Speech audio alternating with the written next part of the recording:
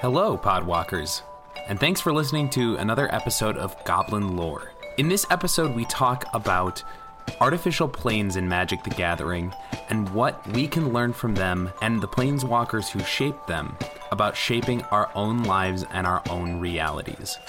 This episode is coming out a week later than we anticipated because of the run-up to Grand Prix Minneapolis, which the entire cast of Goblin Lore attended, and therefore we had to do a little bit of preparing in order to be good hosts here in Minneapolis. So from this point forward, we'll be back on our regularly scheduled programming every week, Friday at around noon.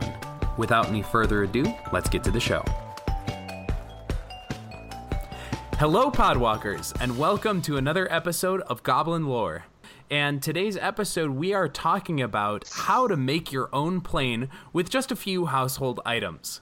We're going to be digging into artificial planes, what their purpose is in the multiverse, where they came from, and what the ability to make a plane out of thin air or, duct tape means for our lives in the real world. But before we get there, I am going to turn it over to my co-hosts to introduce themselves and tell us all what is the building material you would use to create your own plane. Well, I'm Alex. Be found at Alexander Newm on Twitter. And right now I'm thinking the material I would probably use is some good memory foam. It might just be because the last week or two have been kind of rough at work, and I'm kind of tired right now. But I think that's where I'm at currently. I like that memory foam. Just anywhere you want, you just stop and take a nap. Yeah. Well, I am HobbsQ, and you can find me at HobbsQ on Twitter. For me, I kind of was thinking about this because before we got on air, I was mentioning to the guys, neither of whom have read, well, Alex has read, but it's been a while, Hitchhiker's Guide to the Galaxy. And all I could really think of was Slarty Bartfast, one of my favorite characters of all time, basically telling, like, he creates planets for, like, the uber rich. Like, they're the ones who create Earth to be this giant computer, blah, blah, blah. But one of the things that he's really proud of is the fact that he built the fjords in Norway, and now I really just want a planet with fjords. Like, it's a fun word. Fjords look really cool. I don't see how this could go bad. You guys could combine the two, and then you just have one giant, water theme park lazy river. So, like, Wisconsin? Yeah, it would basically be the Wisconsin Dells. We just alienated a whole bunch of our podcast listeners that don't know anything about the Midwest. And I'm your host, Joe Redeman. You can find me on Twitter at Fyndhorn. That's Fynd Horn. And I'm going to just go obvious here. I would make my plane out of duct tape. I used to be one of those grunge kids, one of the, almost emo kids. Like we were like proto emo back in the day, and so of course we had the furry wristband, not like furries, but like the fluffy wristbands that had like Metallica stitched on them, and we would make wallets out of duct tape. We would make like backpack. I had a friend of mine made a backpack out of duct tape. You could do anything with duct tape, so that's what I'd go with. My friend and I used to do the whole we never actually LARPed in the sense of like doing role playing. We just made the swords and sword fought. And some people at a Kmart, I think, literally thought that we were trying to make bombs at one point because we were buying just PVC pipe and insulation foam. Well, what else would you be doing? You wouldn't be LARPing like some sort of, nerd. Right.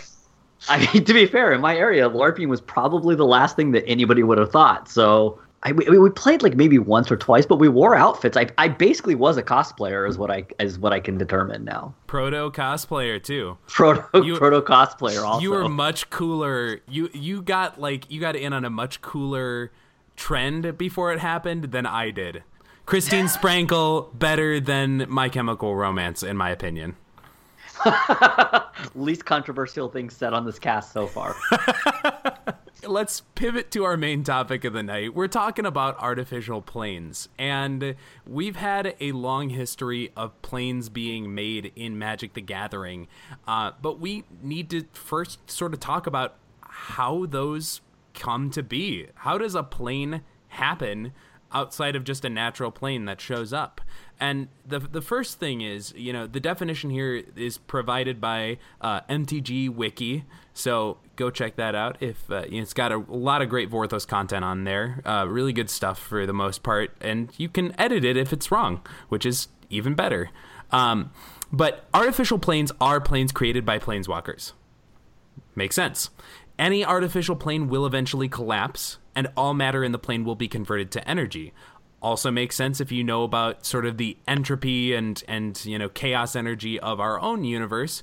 Makes sense that the energy of a plane that's sort of like pushed together forcefully rather than naturally would dissipate.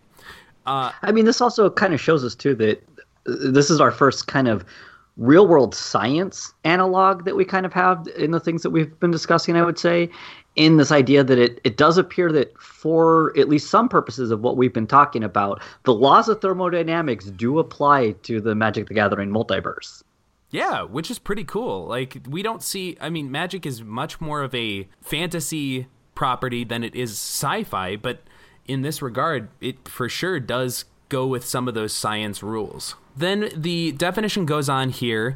An artificial plane usually contains only one planet or solar system, unlike some other planes. But some planes, such as Sarah's realm, don't contain planets at all. Artificial planes are usually inhabited only by creatures created by the planeswalker, or by creatures borrowed, and borrowed's in air quotes, from other planes, which we will also talk about. So, artificial planes get made. They aren't found usually, they are just created. And this was something that used to happen all the time back in the day, before a certain event that we like to call the Mending. In a real broad overview, like the pre-Mending walkers were really powerful. They were godlike power, and that's how they could make planes.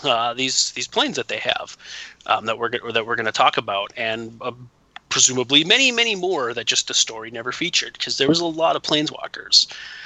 Some of whom decided to make planes, and some of whom decided they didn't need to have their own spaces like that, or did other things. But then after the Mending, there was a large series of apocalypse that all occurred and threatened to crack the multiverse. And so once that stuff was all resolved, it seemed...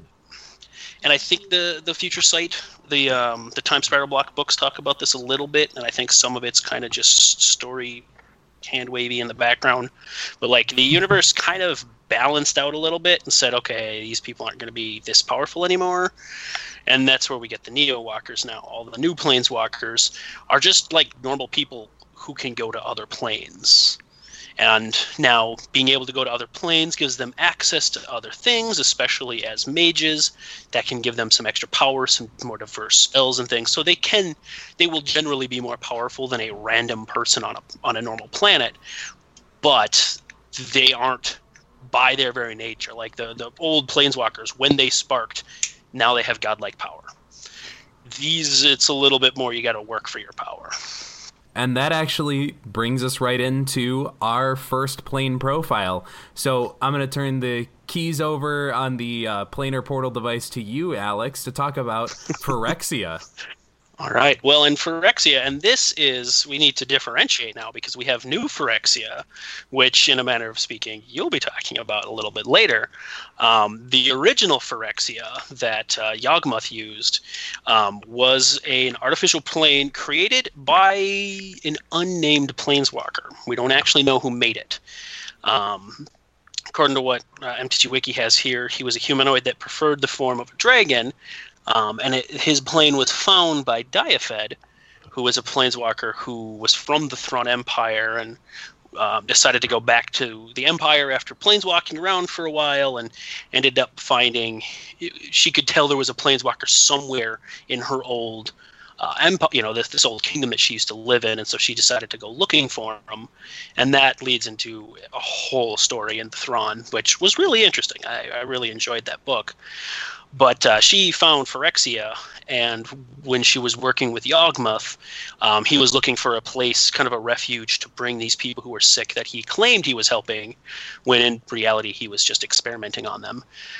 So she introduced him to Phyrexia, and she created a portal that allowed him to bring all of these people to this plane that was not all that different from Mirrodin, actually. After its creation, the planet was an artificial world.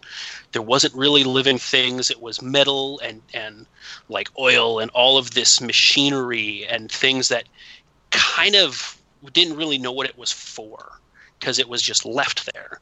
Ultimately, Yawgmoth, because he liked to experiment with people and learn how things worked, turned it into a lot of the Phyrexians that we later saw, but the fusion between machine and living creatures.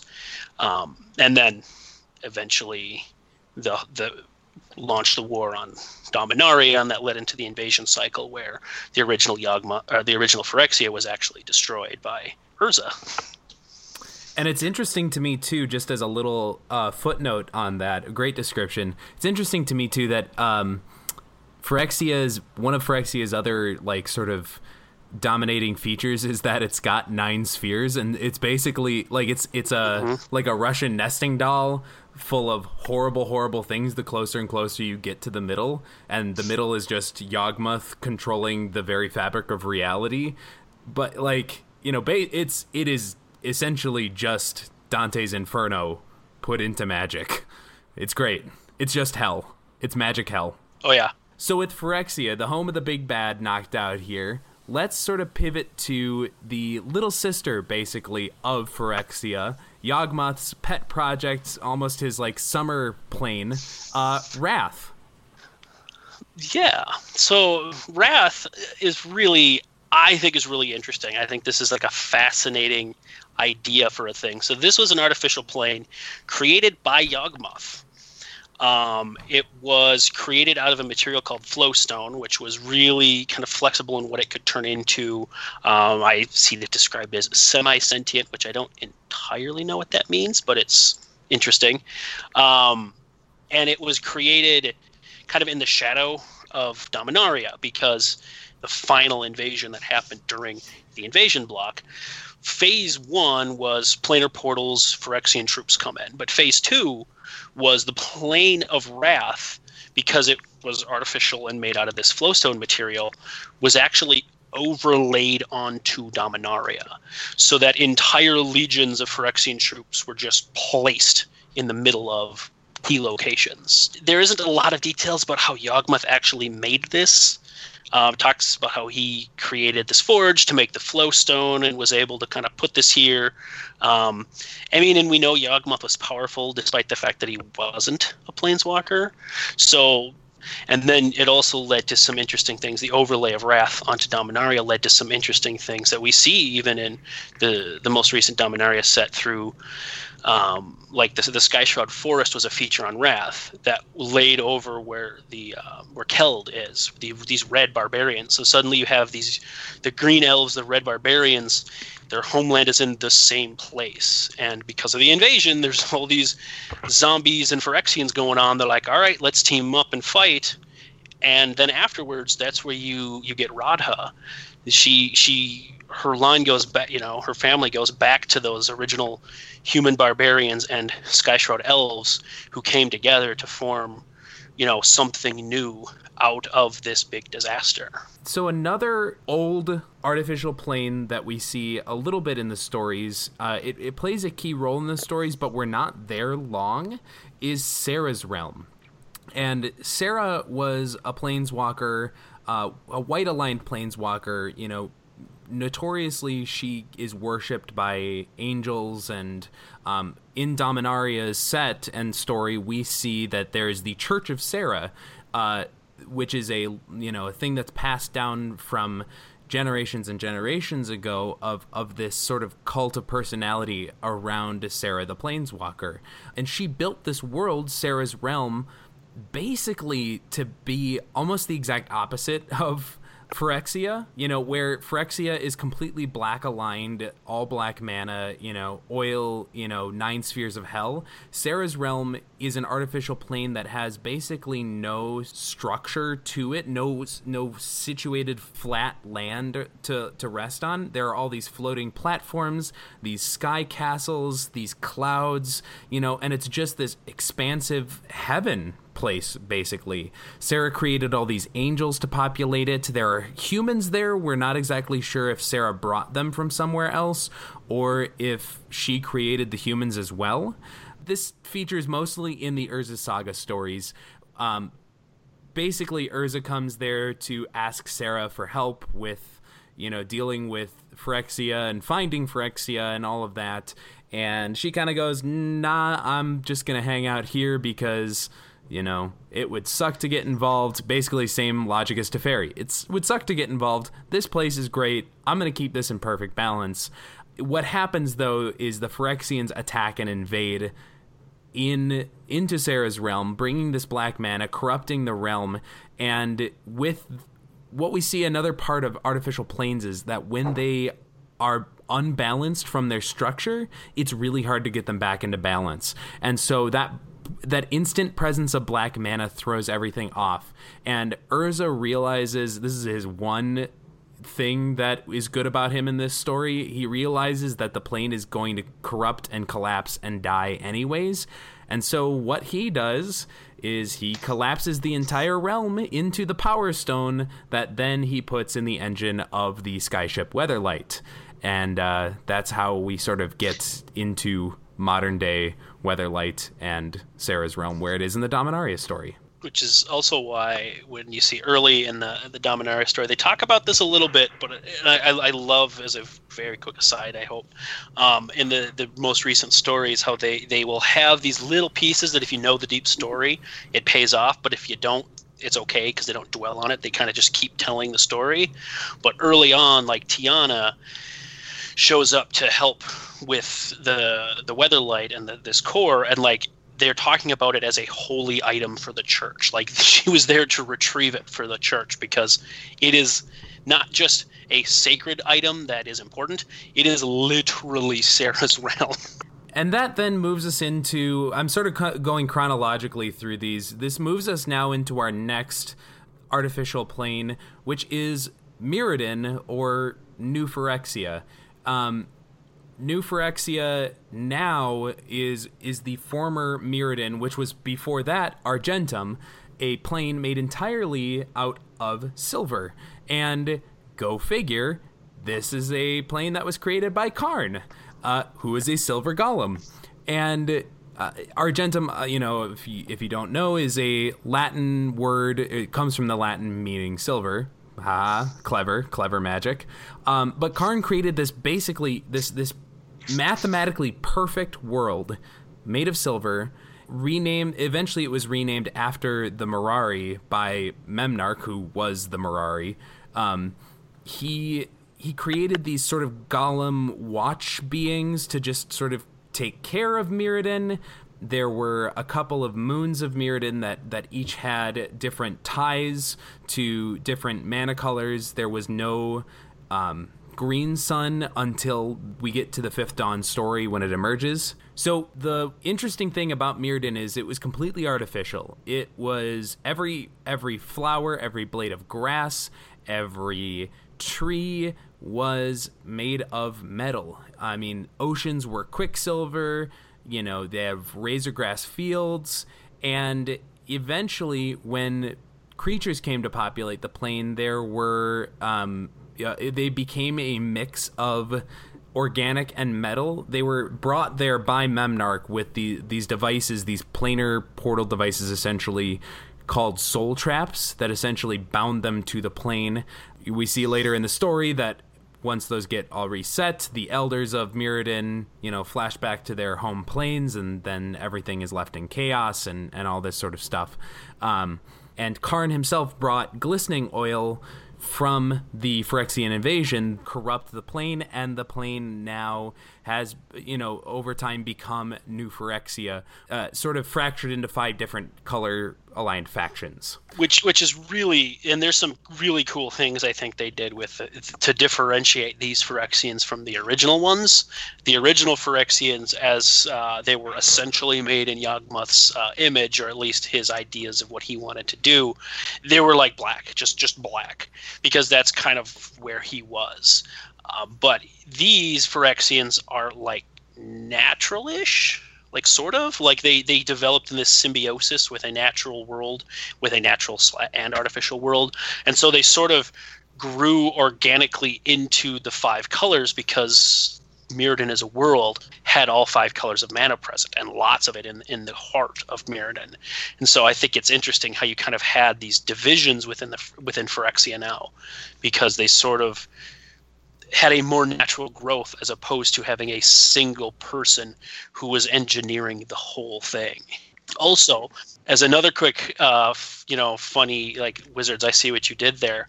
The Phyrexian symbol, that circle with a slash through it, that is the Greek letter phi. Like Phyrexia. Yeah. Very good. I like it. And that'll take us to our final artificial plane, Bolas's Meditation Realm, and who better to talk about that than our own resident Bolas scholar, Hobbs. Well, and Bolas's Meditation Realm is kind of interesting in some ways, because it was just this mysterious realm that could only be kind of accessed by Dominarian, that were really skilled servants.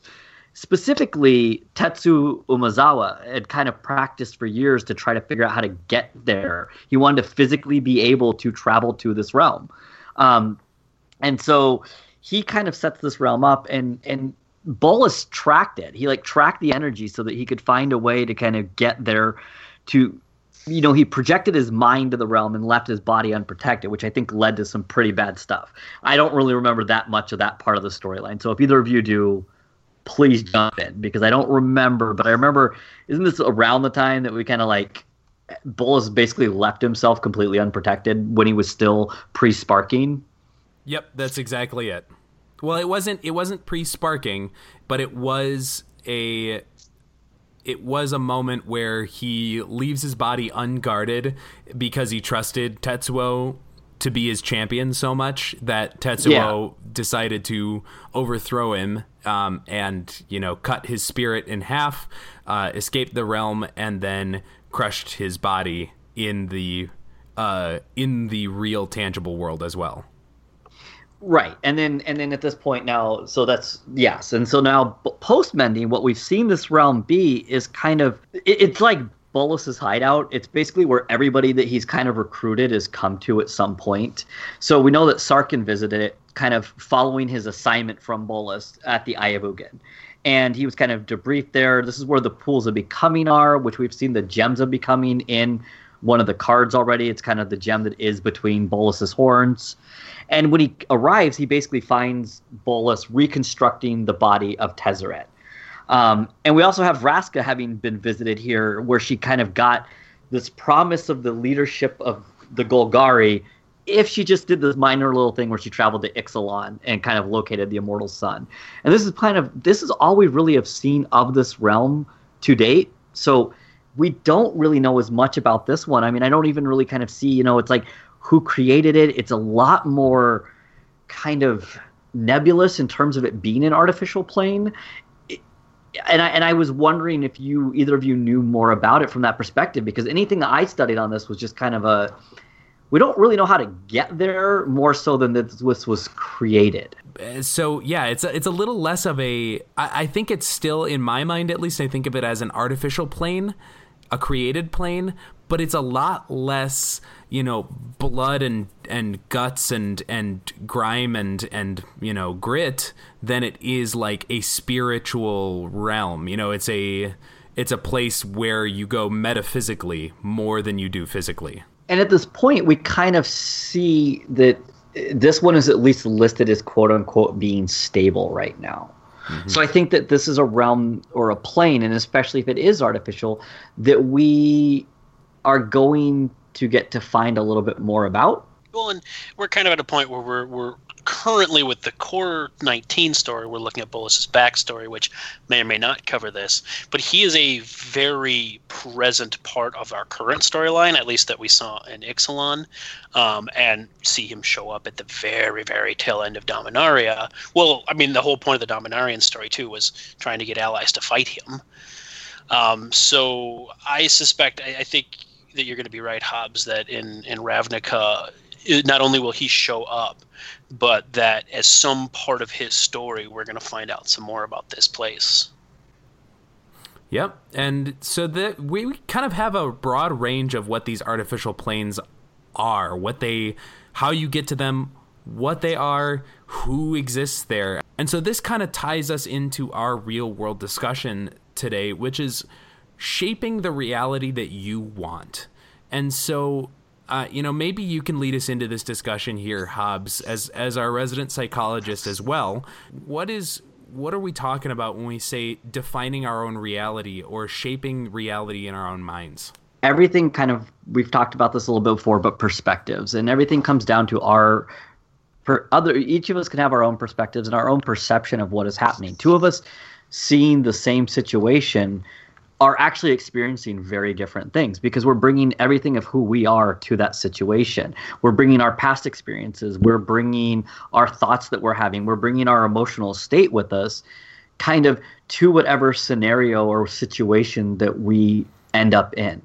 And we're kind of seeing in the storyline, we have these powerful beings that are trying to create their almost nirvana, their utopia, but they're trying to create a world that conforms to their worldview of what they want to see.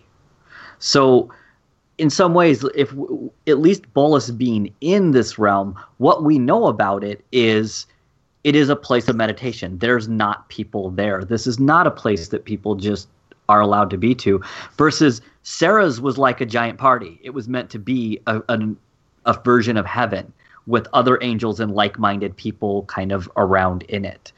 And we see that each of the planeswalkers, or each of the people that we know of in these realms, are trying to create situations that are conducive to how they see themselves. It's very ego-syntonic is what we would call it, in the sense that it matches their worldview, their alignment. Sarah did not have a balance to this where she was having good and evil. She had what she thought was perfection in there. And I'm wondering kind of what you guys think about this, like from your own experiences with what you've seen in the world, and what type of world would you actually create if you could? It's interesting to just to dovetail onto what you said before I answer that question. I sort of posited Sarah's realm versus Phyrexia, original Phyrexia, where they're the classic heaven and hell tropes. But also, that was what Yawgmoth thought was perfection. He saw humans as frail beings that needed to be artificially perfected. Again, we talk about perspectives. When we look at it from what we would consider what we'd consider like sort of the socially moral perspective, that's not good. What he did, not good at all.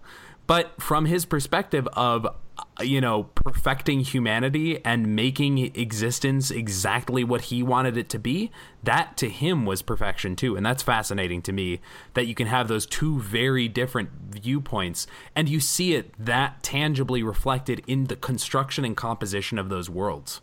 There was a really chilling scene, I believe, in Invasion, the first book for the Invasion block, where Yawgmoth's general for the first wave of the invasion, Sabo Tabak, was vivisecting some people, and she was comparing, like talking to the Metatron, which were a artificial race that Urza created to try to protect Dominaria, and she had a Metatron vivisected next to a human, and comparing and saying, look how frail this human is, and look at all these weak points, and snap one vertebrae and now they're paralyzed, and compared to the Metatron, and look at this wonderful craftsmanship, and trying to, I can't remember who she was even talking to, but definitely drawing some parallels between Urza and Yawgmoth, and it was, it's really chilling. Yeah, absolutely. And that's, it's interesting to think about this in real world terms, is how we shape our environments around us. I even think just about like what you do to decorate your own home. Like, just to bring this even to a lighter note, but like what is your home around you look like? And for me, I used to not care so much about the aesthetics of my home, about my apartment that I used to live in.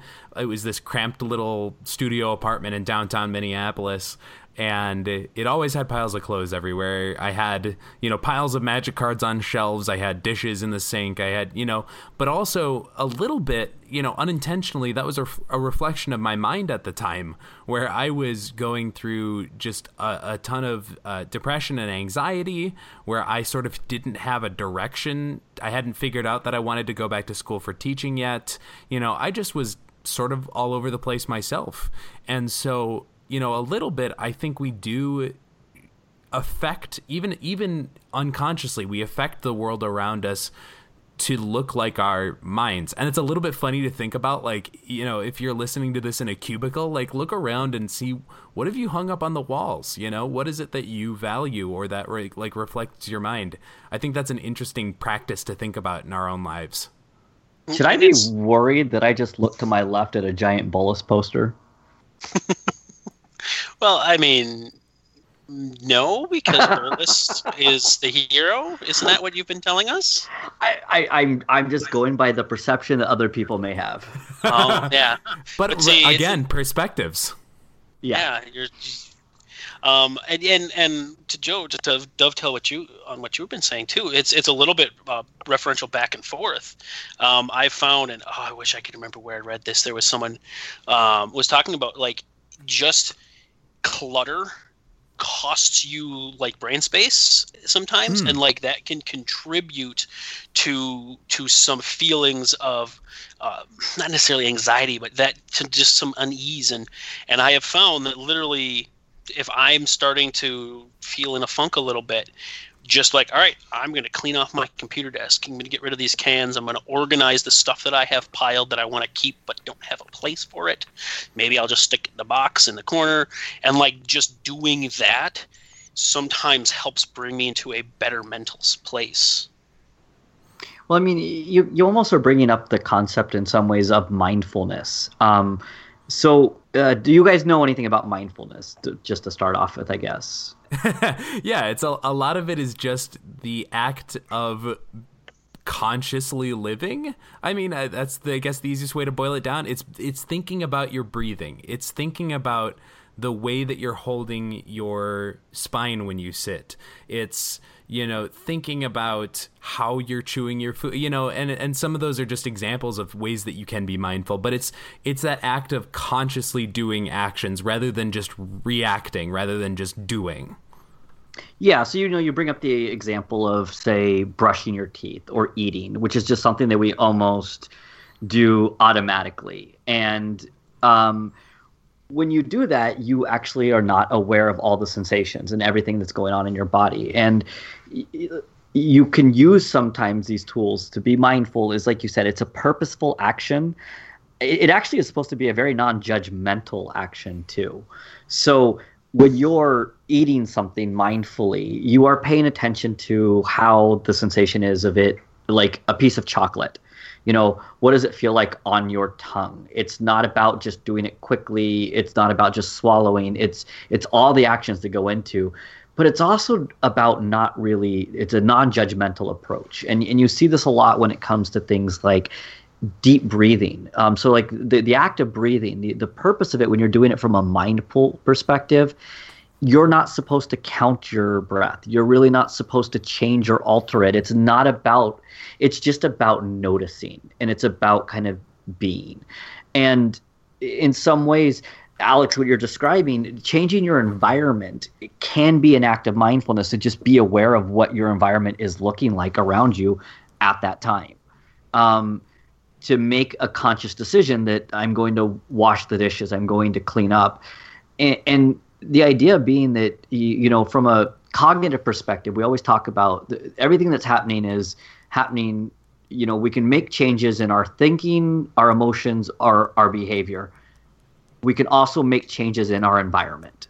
And we're kind of seeing with these artificial planes, people are trying to take that piece of what I would call the cognitive theory when we're trying to change our mood, or we're trying to change it, and we're doing it by just changing the environment around us. That's a great thought. It's almost to, I spaced on if you said this in what you just said, Hobbs, but it's almost like the idea of manifesting something.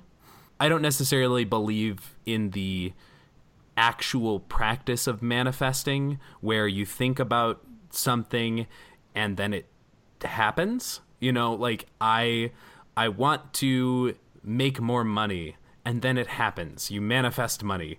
But I think you can do that. It's kind of that step out from mindfulness. You can think about, how can I be more productive in my work, and then maybe I'll get a promotion? Or how can I get through more articles to write, and therefore I will earn more money? Or how can I structure my day more efficiently and therefore have a better work-life balance, and all that sort of stuff? That sort of manifesting, just putting your mind on it. It's the old phrase of put your mind to it, and or for us baseball fans, Yogi Bear's the game is 99% mental and the other half physical. So I recently just got back actually from a conference, and it was a conference on vocation. It was a conference on career development. It had an emphasis on everything from, older people trying to return to work, to students, high school. It was all the different kind of areas, right? Anything that could be a career development is what this conference was about. The best talk that I saw during this conference was on how do we apply chaos theory to making goals and to setting goals when it comes to something like vocation. Because the problem is, we treat most things in life as if they are linear. We treat them as if they're a linear thing that is going to happen, okay? And what we know is that most things aren't linear. In fact, most things are definitely not linear. And so how do we take advantage of that? And chaos theory kind of tells us that part of what we should do is simply, we should take advantage of those situations. So like you said, Joe, if I think that I want to have money, I'm not going to just have money the next day. But I can try to take advantage of situations where I might get lucky. So maybe I do attend a meeting where I know that I might have a chance encounter with somebody to network. So, the idea being that a lot of what happens in business does happen from chance encounters. You hear a lot about networking. Networking is a huge deal. So, well, even though you can't predict which conversation may lead to the outcome that you want, you can put yourself in the situation to just have lots of conversations. To try to, at the top of this, before we ever started, Alex and I were kind of talking a little bit about statistical probability, and this idea that people don't really understand stats. And that's why people struggle with this concept of luck, actually, or even just, and I would say this applies in a lot to magic, when the shuffler screwed me, this very unlikely thing happened. Well, statistics are simply not going to say that unlikely things don't happen. They're just unlikely to happen, so they don't happen as frequently. But if you have enough events, it's going to happen at some point. And I think that is kind of what this chaos theory is playing off of, is you just put yourself in the situation where you can try to have that event happen while you're there. And that is what these artificial planes in some ways are. They're trying to create situations that will best mimic what they want to have happen. I think too, sort of pulling this even more into what the mind space of these creators was when we get there, or what the mind space of these creators was when they made the planes. Karn, for instance, I think about this a lot. Karn created Mirrodin to be this perfect plane, not perfect in the terms of Sarah's realm, because he's been there. I mean, he'd seen what had happened. He tended the engines of the Weatherlight. He knows Sarah's realm and that story.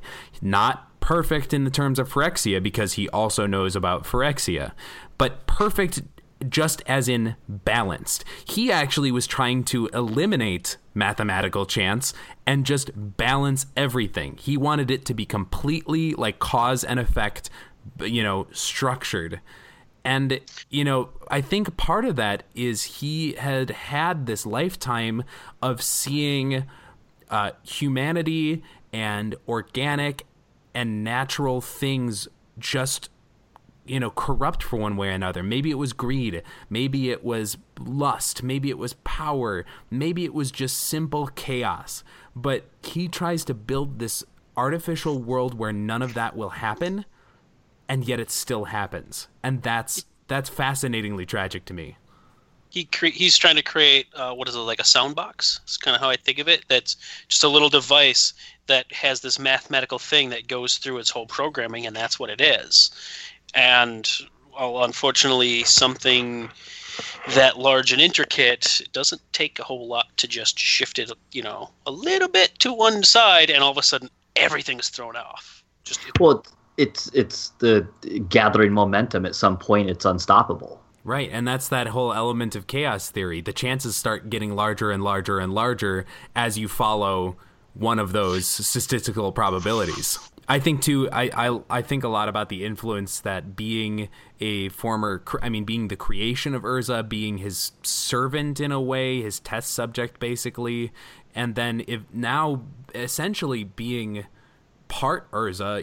He's his planeswalker heir in a way.